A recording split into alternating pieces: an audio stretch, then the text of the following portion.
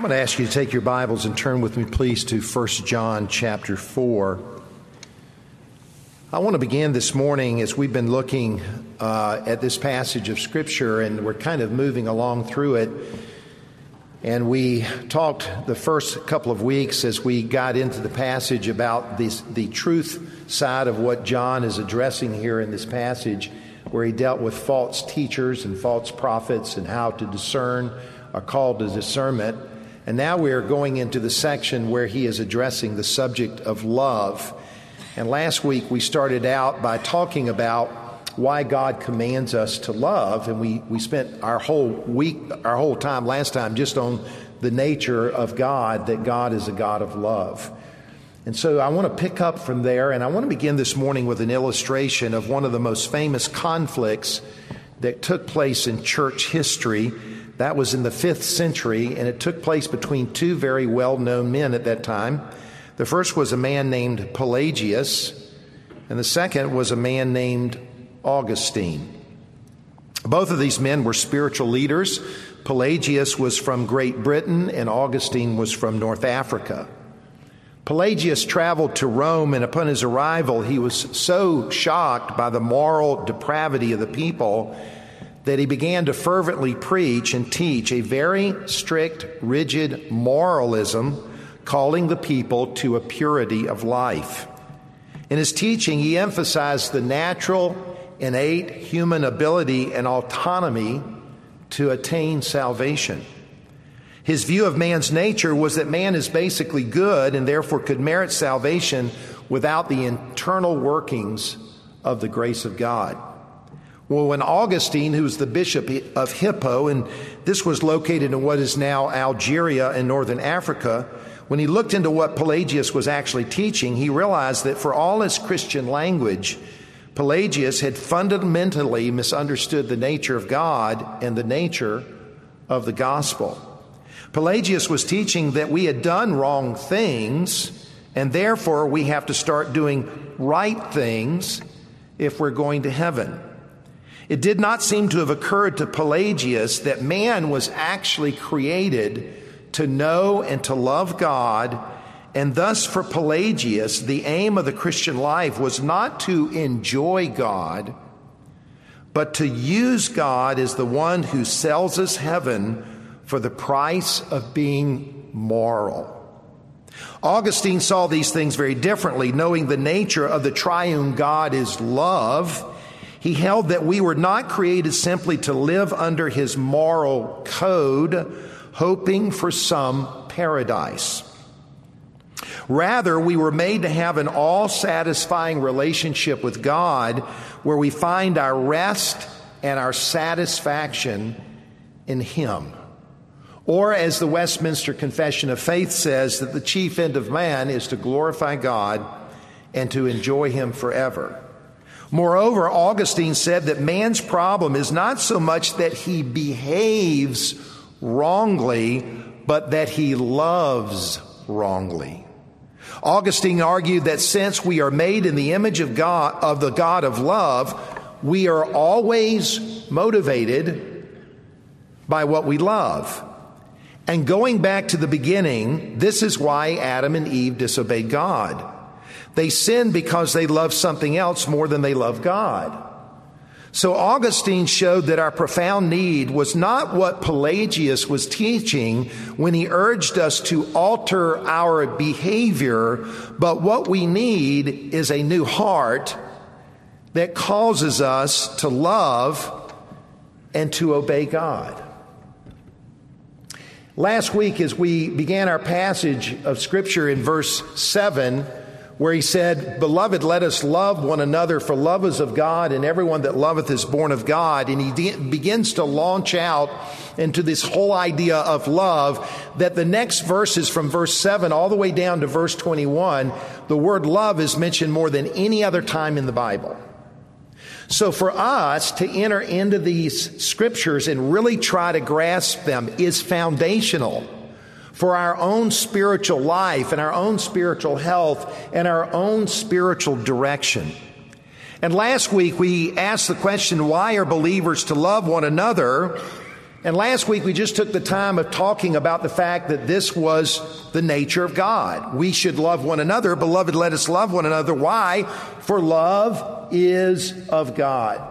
I want to begin this morning then going to the second reason why we are commanded to love one another. And then as time allows, we are going to look at how God has displayed that love so that we will understand it and it will capture our hearts and our emotions so that we too are motivated by love. So let me begin this morning with the second reason why believers are commanded to love one another. Notice what he says in verse 7, Beloved, let us love one another, for love is of God, and everyone that loveth is born of God and knoweth God. The second reason why believers are to love one another is not only because it's God's nature, that is, love is His nature, but secondly, it is actually the nature of the believer. A true Christian has the love of God dwelling in his heart. Notice what he says, and everyone that is loving reveals that they are born of God. Now in the Bible, the idea of born of God is the idea of the new birth. It's the idea of regeneration. It's the idea of a new creation, a new person, a new man. So let me ask you this question then, have you been born again? That's the first question. Let me ask you this. Do you believe what Pelagius believed or what Augustine believed? Do you believe that essentially your relationship with God is based on a moral code and you live up to God's standard? And that's the basis of your relationship? Or do you believe that God is a God of love and God has mercifully loved you because we love Him because He first loved us, and that love literally is in your heart? I mean, that's really the difference between a legal religion and really a biblical faith. And so he writes and he tells us that everyone that loves is born of God. So what is the new birth? Let me give you just a simple statement. The new birth is a spiritual experience whereby God's own nature, and I'm going to use the phrase, a modern phrase, is downloaded into your heart. It's imparted unto you. Just like you would download an app onto your computer and phone, literally God's nature is downloaded within the human heart. And the result of this new life is that the gift of God's own nature, the nature of love, is literally poured into your heart. Listen to what Paul says in Romans 5:5. Because the love of God is shed abroad in our hearts by the Holy Ghost, which is given unto us. God's own person comes to dwell within our heart, and the manifestation of His presence is a love for God and a love for others. One writer said it this way: a person cannot come into a real relationship with a loving God without being transformed into a loving person. Now, this is not the world's natural love, okay? This is not what Taylor Swift sings about. Love story, okay? That's not it. This is a spiritual love. This is God's own love. This is a supernatural love. Unbelievers do not and cannot possess this. This is God's love imparted to us by God's special power and saving grace so that two things happen. Number one, we start to love God. And by loving God, it means that I want to know Him, because if you love somebody, you want to know them, and you want to know them in a greater, intimate way. And if you love someone, not only do you want to know them, but you want to please them. You want to be with them. You want to do things for them. In this case, for the child of God, it's obedience to God, because that's what God wants. So obeying God is not a chore. It is a delight. And not only do we love God, but we have a compassion and a love for other people. We love people that others would never love, and yet God puts that, if I could say it this way, that gush in our hearts. That desire to want to bless and to serve even those who others would not want to serve. And love really is the epitome of the Christian life. I mean, think about it. 2 Peter 1, where he says, giving all diligence, add to your faith, and he gives 7 different qualities. He starts with virtue, which is moral excellence. Then he goes to knowledge, and then he goes to patience or endurance, and then to temperance, self-control, to godliness, to brotherly kindness, and then what's the last one? The last one is charity or love. And that is the end game of spiritual maturity, is to be someone who is loving others. It's actually the whole point of the idea of learn, love, and lead. It's all about the same thing. It's not just a tagline. It's really what 2 Peter is all about. It's what Paul prays for us in Ephesians, when he says that we would be able to comprehend with all the saints, with all of God's people, the same thing. What is that? The breadth, length, and depth, and height, and to know the love of Christ, which passes all knowledge.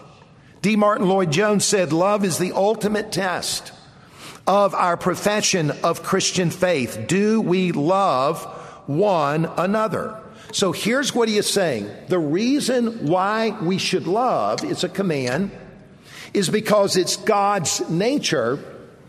And then secondly, it is the nature of all believers. Now, I want you to go back to your passage of Scripture this morning, and I want us to look then as what John does is John takes this idea and he basically expands it. He elaborates on it. And that's what we find beginning in verse 9. He says, in this was manifested the love of God toward us, because that God sent his only begotten Son into the world that we might live through him. Herein is love, not that we love God, but that he loved us, and he sent his Son to be the propitiation for our sins. What is John doing here? He's commanding us to love one another. Beloved, love one another. And now what he is doing is, if I could say it this way, he's expanding the breadth, the height, the depth, the length of God's love as God has displayed it to us. He says, in this was manifested, that came off there. And this was manifested the love of God. In other words, what he's saying is, I want you guys to get it. Have you ever heard anybody say, he doesn't get it? She doesn't get it. Well, God wants you to get it. He wants you to get a grip. He wants you to get a handle on the love of God. And this was manifested love of God towards us because that, and now he's explaining how God has displayed his love for us. And there are 2 things I want you to notice about God's display of love here. Notice he says, because that God sent his only begotten Son into the world that we might live through him. Divine love has been put on display, first of all, through the incarnation of Jesus Christ. Look at what John says. In this was manifested or displayed the love of God toward us, okay? He's showing it to us. How? Because that. Let me stop there. Let's take that word that and let's put some feeling into it. You know John 3:16, for God so loved the world, what's the next word? That, okay? Let's put some feeling into it. Let's interpret it this way. He did that? I can't believe he would do that. Man, I've never heard anything like that. That's what he's trying to say to us. What did God do? He says he sent his only begotten Son into the world. The word sent is used twice, one in verse 9 and one in verse 10. It's the word for apostle. It refers to somebody who is being sent out on a mission. If I could say it this way, Jesus was a missionary. He left one land to come to another land. He was sent by heaven's mission board, the Father and the Spirit. And what he's saying is that the Father reached out to us by sending his Son down for us. And the word sent is in the perfect tense. What does that mean? It means that he did something at a point in time that has the same effects taking place right now. And what he means here is that when he sent his son in the past, what he did when he came in the past, the same effects are taking place right now. So that when Jesus died and when Jesus rose from the dead and Jesus sent the Holy Spirit on the day of Pentecost and the disciples went out and preached, what happened then on the basis of why he was sent is happening today, right now. That's exactly what it means. What does it mean? It means he sent his only begotten Son into the world that we might live through him. What is he saying? He was saying people were being born again at that time when Jesus was here, and people in the same exact way are being born again right now. The work of Jesus Christ that started when he was sent continues on to this very hour. Now, to me, that's exciting. Because we would all love to go back and see what Jesus did. But what he's saying is what he came to do, he's doing right now. People are getting saved right now. People are being born again right now. The miracle of the new creation is taking place right now. And so he's saying that the love of God is being poured forth into people's hearts who never had it through the new birth experience. And he says he's demonstrated the love in that he sent his only begotten Son. What does only begotten mean? We don't usually use that phrase. It comes from the Greek word monogenes. The word has two basic words in it. The word mono, which means only or alone. And the word genes or genomai means to become. So to become only, to become alone. And we put it in modern language, it means a one and only. Only one in a class, unique, special, one of a kind, not another person like him. So what he is saying is that God sent his unique, special, one of a kind, one and only Son. So what made Jesus special or unique in the idea of only begotten? Well, our tendency is to think he's referring to Christ's unique conception, his virgin birth. And by the way, that is true within that phrase. But that's not the primary idea of the word. It's actually referring not so much to Christ's unique conception, it's referring to Christ, or if I could say it this way, the Father's unique affection. It's speaking of the love the Father had for his Son. When Jesus was baptized and he came up out of the Jordan River, there was a voice that spoke from the heaven, and the Father said, "This is my" what? This is my what? Say it. Beloved Son. This is the Son of my love. The word monogenes is found 9 times in the New Testament. 5 times is written by John, referring to God's only begotten Son. But 4 times it was used in other places to describe the unique relationship between a parent and its child. So, for example, the widow of Nain and her son. Listen to Luke 7:12. Now, when he came nigh to the gate of the city, behold, there was a dead man carried out, the only son of his mother, the only begotten Son, the one and only, the special, the unique Son. It's referred to the daughter of Jairus in Luke 8:41. And behold, there came a man named Jairus. He was a ruler of the synagogue. He fell down at Jesus' feet and besought him that he would come into his house, for he had one only daughter, an only begotten daughter. And then we find it referred to in Luke chapter 9, where it speaks of the father with a demon-possessed son. It says, and behold, a man of the company cried out, saying, Master, I beseech thee, look upon my son, for he is mine only son, my one and only, my unique, my special son. So we have a young son, we have an older son, probably 19 years old, and we have a 12-year-old girl. And all of them were called one and only monogenes children. Now let me ask you a question. Do you think Jesus may have related to the feelings of those people because he was a one and only son? I mean, let's be honest. How many of you are homeschoolers? Raise your hand. How many of you have a tendency to relate to homeschoolers better than people that went to a public school if you're a homeschooler? Raise your hand. Sure, you got something to identify. You do that in your state. I mean, we have people, like we have a couple of students here from Idaho. I mean, what's in Idaho? And if you're from Idaho and you're in other person's, you relate to them. And when Jesus came upon this son, this daughter, and this young boy, and all the parents said, "This is my one and only son." Let me ask you a question. Do you think it resonated in Jesus' heart? And the Bible tells us that broken-hearted parents who uniquely love their suffering children were miraculously healed by Jesus. And the point I want to make is that God has demonstrated His love for us, in that He sent His one and only unique, special Son, the Son of His heart, the Son of His affection.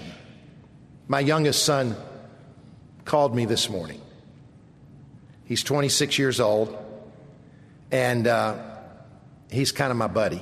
Both my sons are, but just because of his special, when he was born, he was the son that my wife and I were blessed with totally unexpectedly. So when he was born, I was 42 and my wife was 40. So he kind of grew up with me. So we're kind of like exactly the same. We talk the same, we think the same. And he called me this morning. Now, how do you think I felt towards him? What do you think my heart was? Number one, I love hearing his voice. "Hey, Dad." I said, "What's up, son?" And then he did what he always does. He starts asking me questions. And I said, "Tell me what's going on." And he told me what he was doing. And we talked about this. And our conversations are always philosophical. And then when we said goodbye, I really didn't want to say goodbye, but he had to take a call and I had to go. And when we departed from one another in our conversation, guess what I said to him? Guess what he said to me? And both of us left acknowledging our love for one another. And what God is trying to get in our heart is that the reason why we are to love one another is because God has displayed and put it on notice for all of us to understand that He loves His Son. And He sent His Son into the world to do for us what we could never do for ourselves, because God wants to change our hearts. He wants us to love Him supremely. And by loving Him supremely, we will love one another completely or perfectly, as we will learn later on about God's perfect love for us. So I want to stop there and ask you this question. Is this in your heart? I don't care about the externals right now. What is in your heart? Do you have that love in you? Have you been born again? And then secondly, are you growing in an immense and greater and daily understanding of the love of God that He had for His own Son? And because we are in Jesus, because we are in Christ, He loves us with the same unique affection, because each one of us are sons and daughters of God. Lord, thank You that You love us. And You love us because You have displayed the love in the love You have for Your own Son. And thank You, Lord, that same love we have entered into by becoming Your children. Lord, help us to live this love out on a daily basis as we love You and walk with You. In Jesus' name, amen. Have a great day.